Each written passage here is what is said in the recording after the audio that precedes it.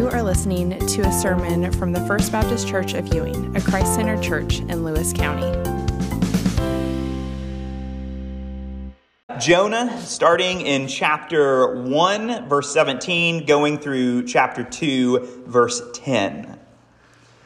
Now, the Lord provided a huge fish to swallow Jonah, and Jonah was in the belly of the fish for 3 days and 3 nights. Then Jonah prayed to the Lord his God from the belly of the fish, saying, I called out to the Lord out of my distress, and he answered me. Out of the belly of Sheol I cried, and you heard my voice. For you cast me into the deep, into the heart of the seas, and the flood surrounded me. All your waves and your billows passed over me. And then I said, I am driven away from your sight, yet I shall again look upon your holy temple. The waters closed in over me to take my life. The deep surrounded me. Weeds were wrapped about my head at the roots of the mountains. I went down to the land whose bars closed upon me forever. Yet you brought up my life from the pit, O Lord my God. When my life was fainting away, I remembered the Lord, and my prayer came to you in your holy temple. Those who pay regard to vain idols forsake their hope of steadfast love.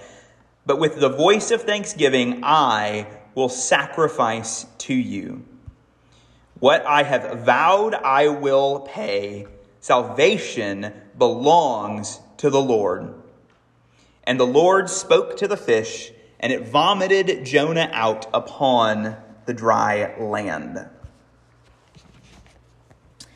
When I was a missionary in the country of Jordan, every few months I had to leave the country and come back again anytime my visa expired.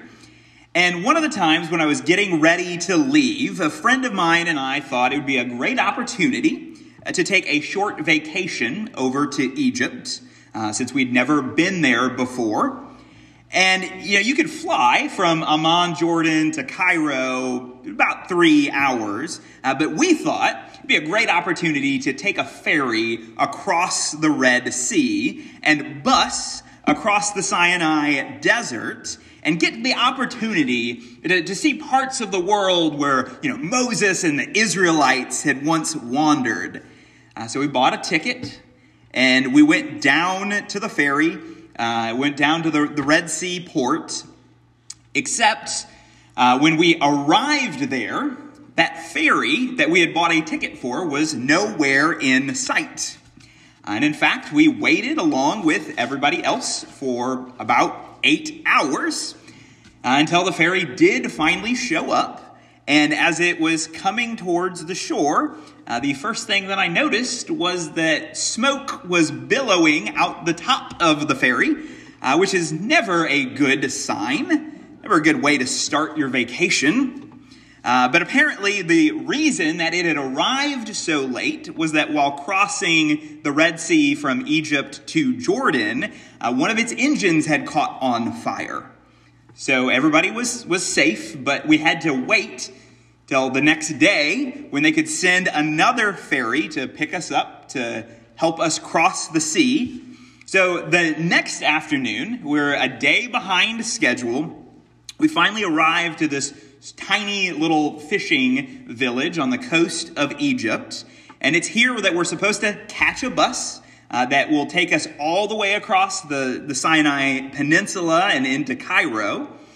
But just like the ferry, the bus was nowhere in sight because the ferry had caused us to arrive late. That meant that we had just missed the bus.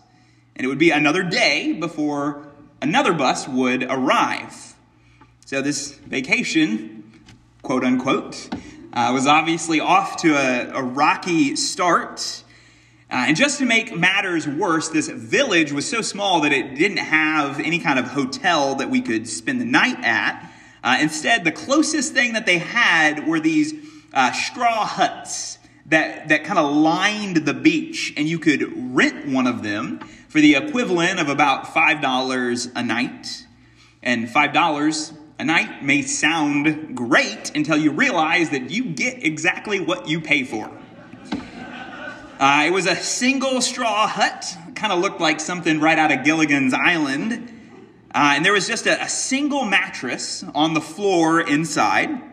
So my friend and I flipped a coin, and the winner got to stay in the hut, and the loser had to sleep outside in the hammock. And I won, but I didn't realize until later it might have actually been better had I have lost. I slept inside on this mattress, but I didn't realize until the next morning that mattress was actually full of bed bugs. So I walked out of the hut the next morning, and I had so many bed bug bites that it literally looked like I had come down with chicken pox. And so it just seemed that every part of this vacation just somehow kept getting worse and worse. Just when we thought we had hit rock bottom, we kept finding that we could actually sink just a little bit further. I remember when I finally got back to my apartment in Jordan a week or so later, you know it's never good when you come home from vacation and your neighbor sees you and the first thing that he says is, "What happened to you?" You know, it's never a good sign when you need another vacation to recover from your vacation. But I think that we all have those rock bottom moments in life from time to time where things don't go as planned. I mean, some of you probably feel like you even have more than your fair share of those rock bottom moments. I'm sure many of you could share stories with me about a time when it didn't just feel like you were living life at the bottom, but where it felt like you were just down in the Marianas Trench itself. We all have those experiences. So the question then becomes, how do you live life at the bottom? How do you cope when you find yourselves in those situations? How do you keep putting one foot in front of the other? And how do you keep persevering even when times seem dark? We're going to look for answers to those questions as we continue through the book of Jonah today.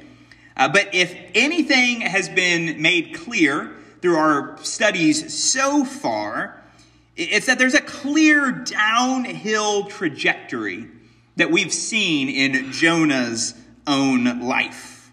I mean, he was called to go to Nineveh, the capital of Assyria, but instead he went down to Joppa to find a boat.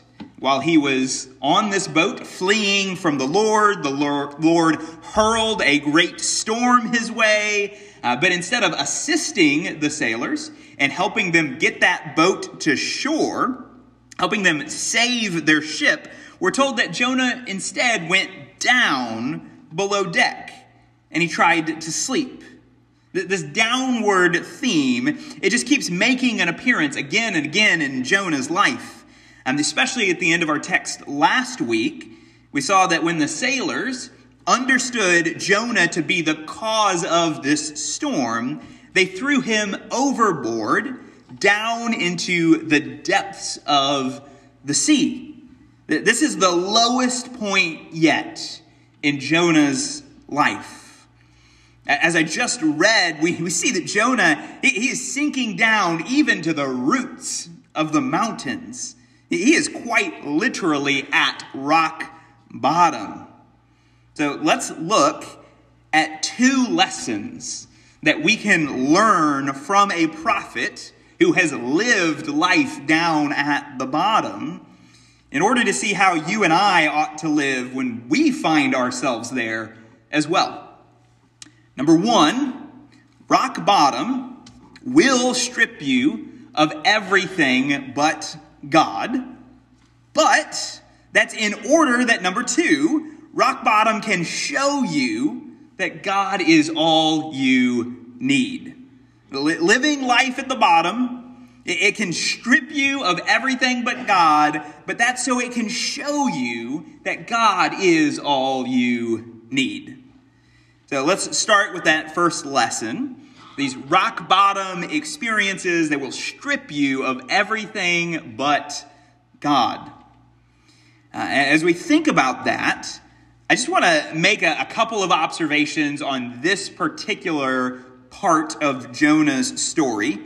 Because even if you're unfamiliar with anything else that happened in Jonah's life, you're probably still familiar with what happened here. I mean, I can even remember studying this as a little kid in Sunday school, where I remember one week during arts and crafts, they were trying to tie in the lesson to the story of Jonah. So they had us make one of those little cup and ball games out of a rubber ball and some string. And I think it was a toilet paper roll. But in order to try to tie it into the lesson, the teacher had us decorate that toilet paper roll like a fish. So instead of a cup and ball game where you're trying to get the ball into the cup, you were trying to get Jonah into the mouth of the fish.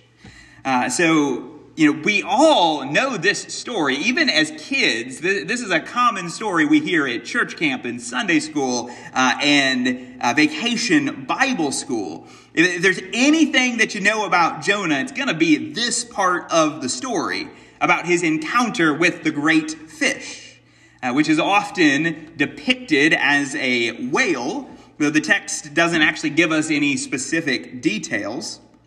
So this is the most well-known part of Jonah's story, but I would also argue that it's the least understood. I mean, it kind of makes sense in a way, because it is a pretty strange story. I mean, it's one of those that people kind of like to tell as a bedtime story, or it almost sounds kind of like a fairy tale or something. So it's something that we love to tell our kids, but we don't often stop and think about what this story has to teach us. I mean, our brains are so often hardwired to ask questions like, can a human really be swallowed up by a fish? I mean, is that even possible? Or if it is, could he really survive inside this fish for 3 days? So we think about the strangeness of this story, and we never get around to the significance that this story can have for our lives. And I don't know where you're at this morning spiritually, but if that's you, and if you've ever struggled with some of the details in this story, I just want you to think a moment and ask yourself what you believe about Jesus' resurrection. I mean, could a man really die on a cross and then be brought back to life?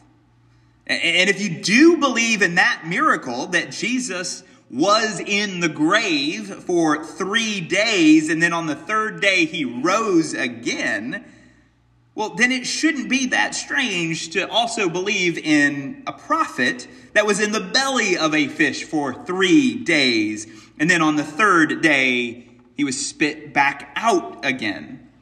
I mean, if God can raise somebody from the grave, well, surely he could sustain somebody in the gut of a fish. So if you already believe in the resurrection, then this story shouldn't pose a problem.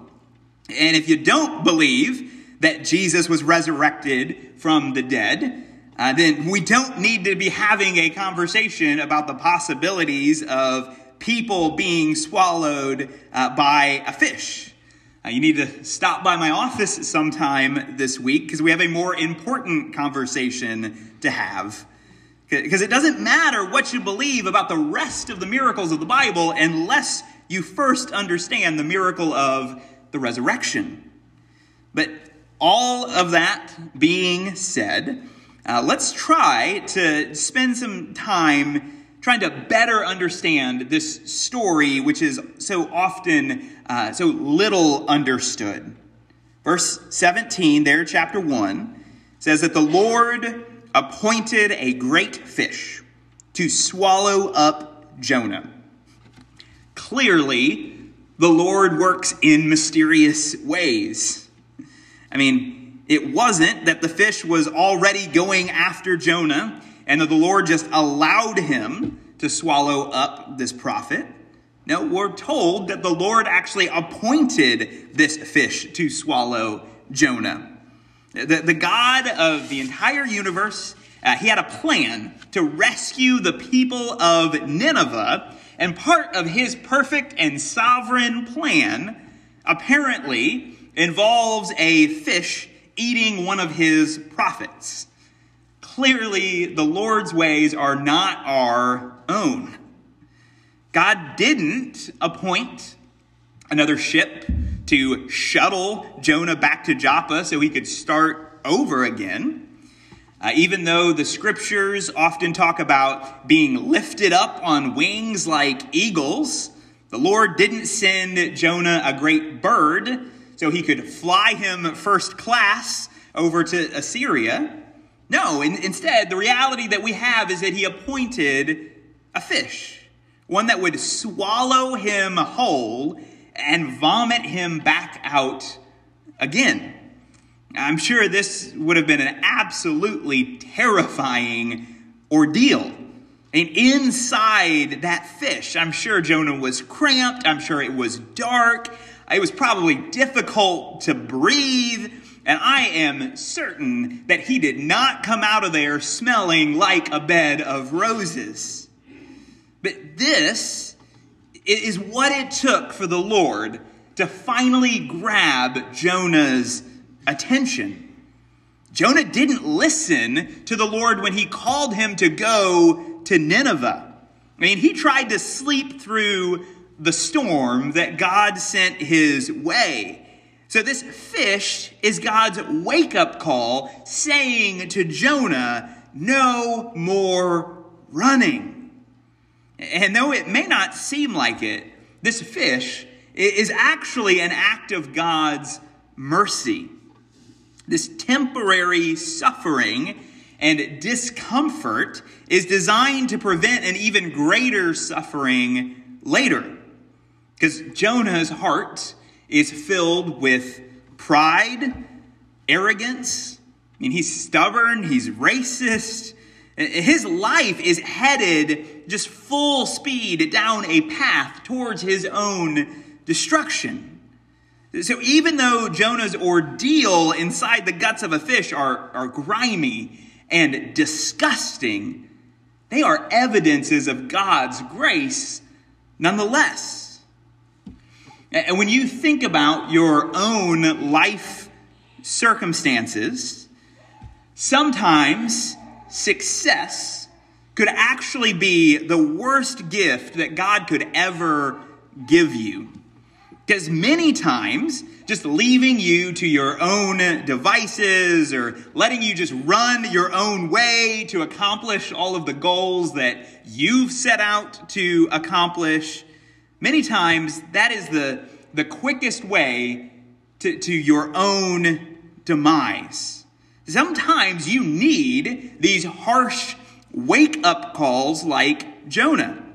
Sometimes you need to be trapped and cornered by the Lord so that he can finally grab your attention. Sometimes the Lord needs you to hit rock bottom so that he can strip you away from all of those distractions in life that were keeping you from him. Just think for a moment about the book of Ecclesiastes. If you're familiar with that, chapter 2, the author, who presumably is King Solomon, he wrote about his pursuits in life, his pursuits of wine and women and wealth. And he said in chapter 2 of Ecclesiastes, he said, I became great. and I surpassed all who were before me in Jerusalem. But then in verse 11, he goes on to add that when I considered all my hands had done and the toil that I had expended in doing it, behold, all was vanity and a striving after wind, and there was nothing to be gained under the sun. King Solomon was successful, yet his soul was still not satisfied. I mean, his resume was full, but his heart was empty. The Lord let Solomon go his own way. He gave him everything that his heart ever wanted. And because of that, he was actually more miserable than when he first begun. So if you ever feel like that you're just in a season of life that is particularly difficult, and like you're just like Jonah, drifting along the bottom of the sea, well, first, you should probably thank God that you are still alive, because living at rock bottom is still a whole lot better than being dead at rock bottom. But not only should you thank God for life, but thank him for his mercies as well, even his harsh and severe mercies. Even grace that puts you in cramped, uncomfortable circumstances like Jonah. Thank him for that, because it just might be that he is using those moments to try to grab your attention in order that you would look back to him. So that's the first lesson. God will use rock bottom to strip you of everything but God. And now that we've seen that, we'll see through the second lesson that he'll actually do so because he wants to show you that God is all you need. He uses those rock bottom moments in life to strip you of everything but himself, and he'll use those moments to show you that he is actually all you need. If you let it, living your life at the bottom for a while, enduring through those trials and those storms that come your way, they can actually be a catalyst for your sanctification. They may not do much for your happiness, but they can do wonders for your holiness. And as we think about this second lesson, we're going to turn our attention to Jonah's prayer that he prayed while in the belly of the fish. Now, there's so much that could be said here. We're not going to be able to cover everything, but essentially, everything that Jonah prays falls into one of two categories. On the one hand, he acknowledges his helpless state. And on the other hand, he pleads for the Lord's helping hand. So he acknowledges that he has been cast into the deep, into the hearts of the seas. He talks about how the flood surrounded him, how the waves and billows passed over him, how he has been driven away from the Lord's sight.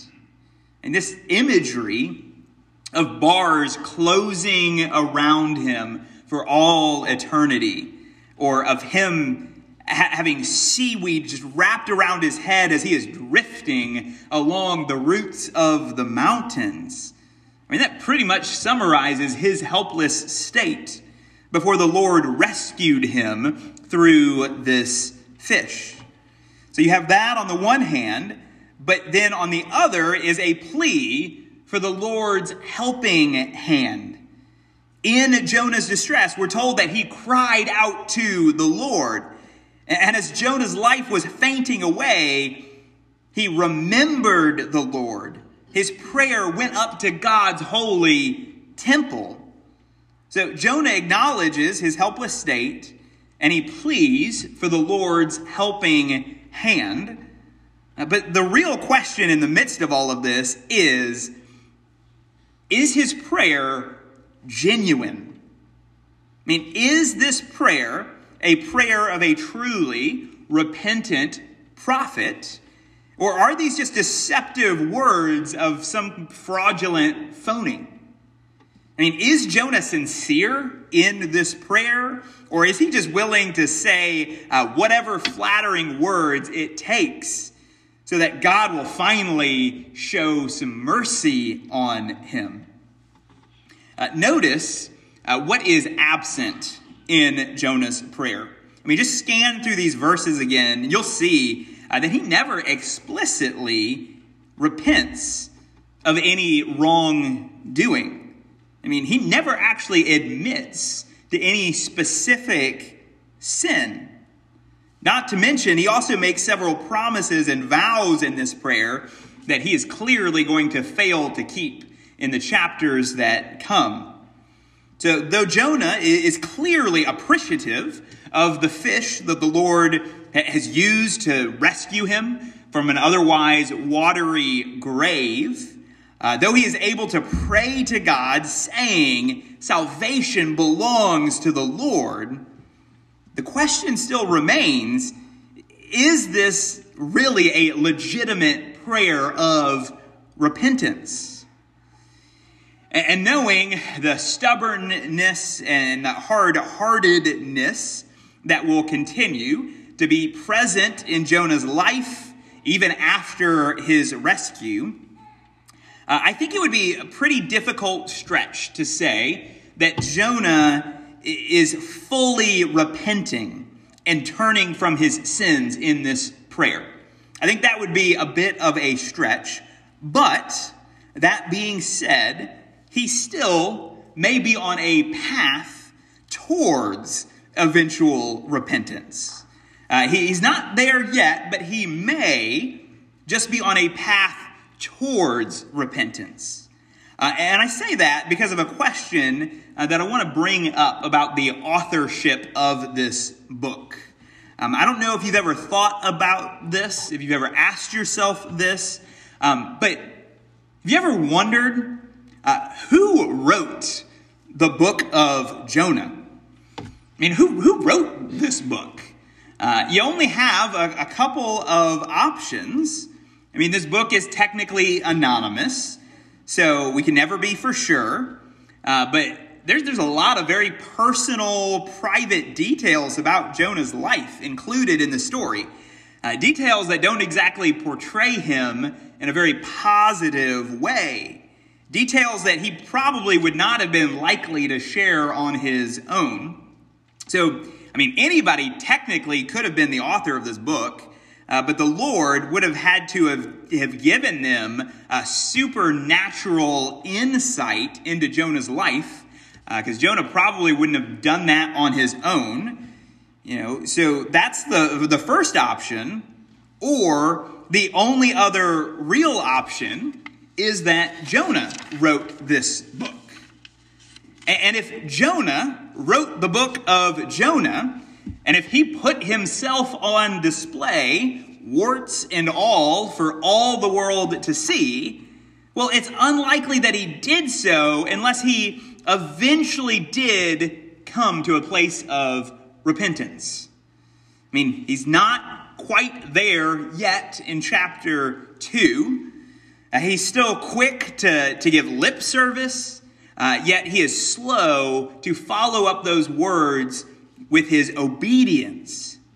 But if Jonah wrote this book, and he seems like the most likely candidate to have done so, then he wrote this book as a warning for others not to become like himself. And in many ways, Jonah honestly reminds me of the Apostle Peter. Because Peter, as you know, was also a man at times whose actions didn't always match his words.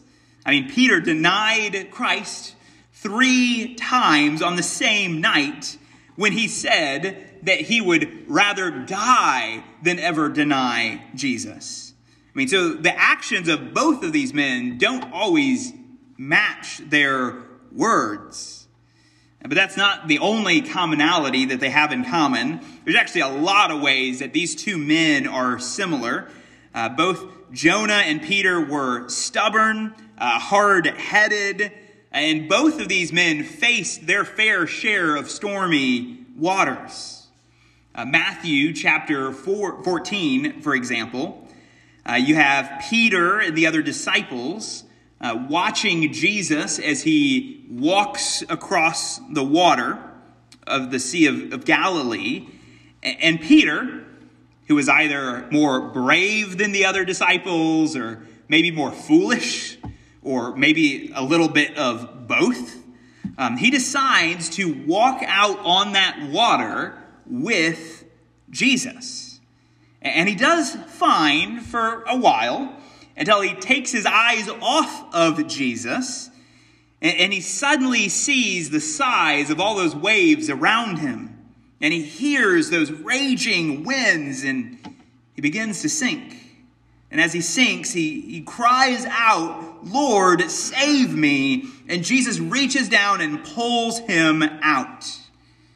Now just compare that account to the text that we just studied today. I mean, Jonah had already been sinking beneath the waters and was on the verge of drowning, while Peter had been walking confidently on top of the water.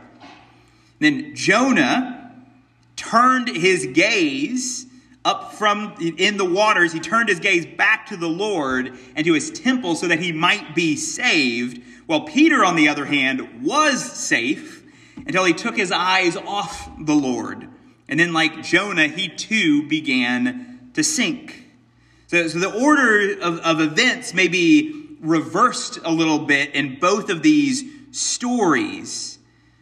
But both Jonah and Peter found themselves sinking into the sea. And therefore, both found themselves in need of a Savior. Peter came to understand that only the Lord could reach his hands down into the waters to pull him out again to safety. Just as Jonah came to realize that only someone like the Lord was capable of miraculously sending a fish to rescue him from an otherwise certain death. And neither man fully trusted the Lord in the moment during those storms that they faced. Neither of these men were paragons of virtue or faith. In fact, there are many times when both of them failed the Lord in some pretty significant ways. But during some of the darkest hours of their lives, when it felt like they were living at rock bottom, both Peter and Jonah were able to realize that God was all they had, but God was also all they needed. And because of that, both of these men were then able to be used by the Lord, sometimes even in spite of themselves. But they were used by the Lord to accomplish great things. I mean, both of them would go on to save the lives of many thousands of people. The Lord used Jonah, as we'll talk about in the coming weeks, to save the lives of 120,000 citizens of Nineveh, just as he will use Peter to save over 5,000 Jews living in and around Jerusalem on the day of Pentecost. So even though Jonah didn't fully repent and turn from his sins in our text today, at least not yet, you and I can still look at this story and we can see our own need for repentance. Because like Jonah, you and I were drifting along the ocean floor. We had the seaweed of sin wrapped around our heads. Like Jonah, you and I never had any hope of ever rescuing ourselves.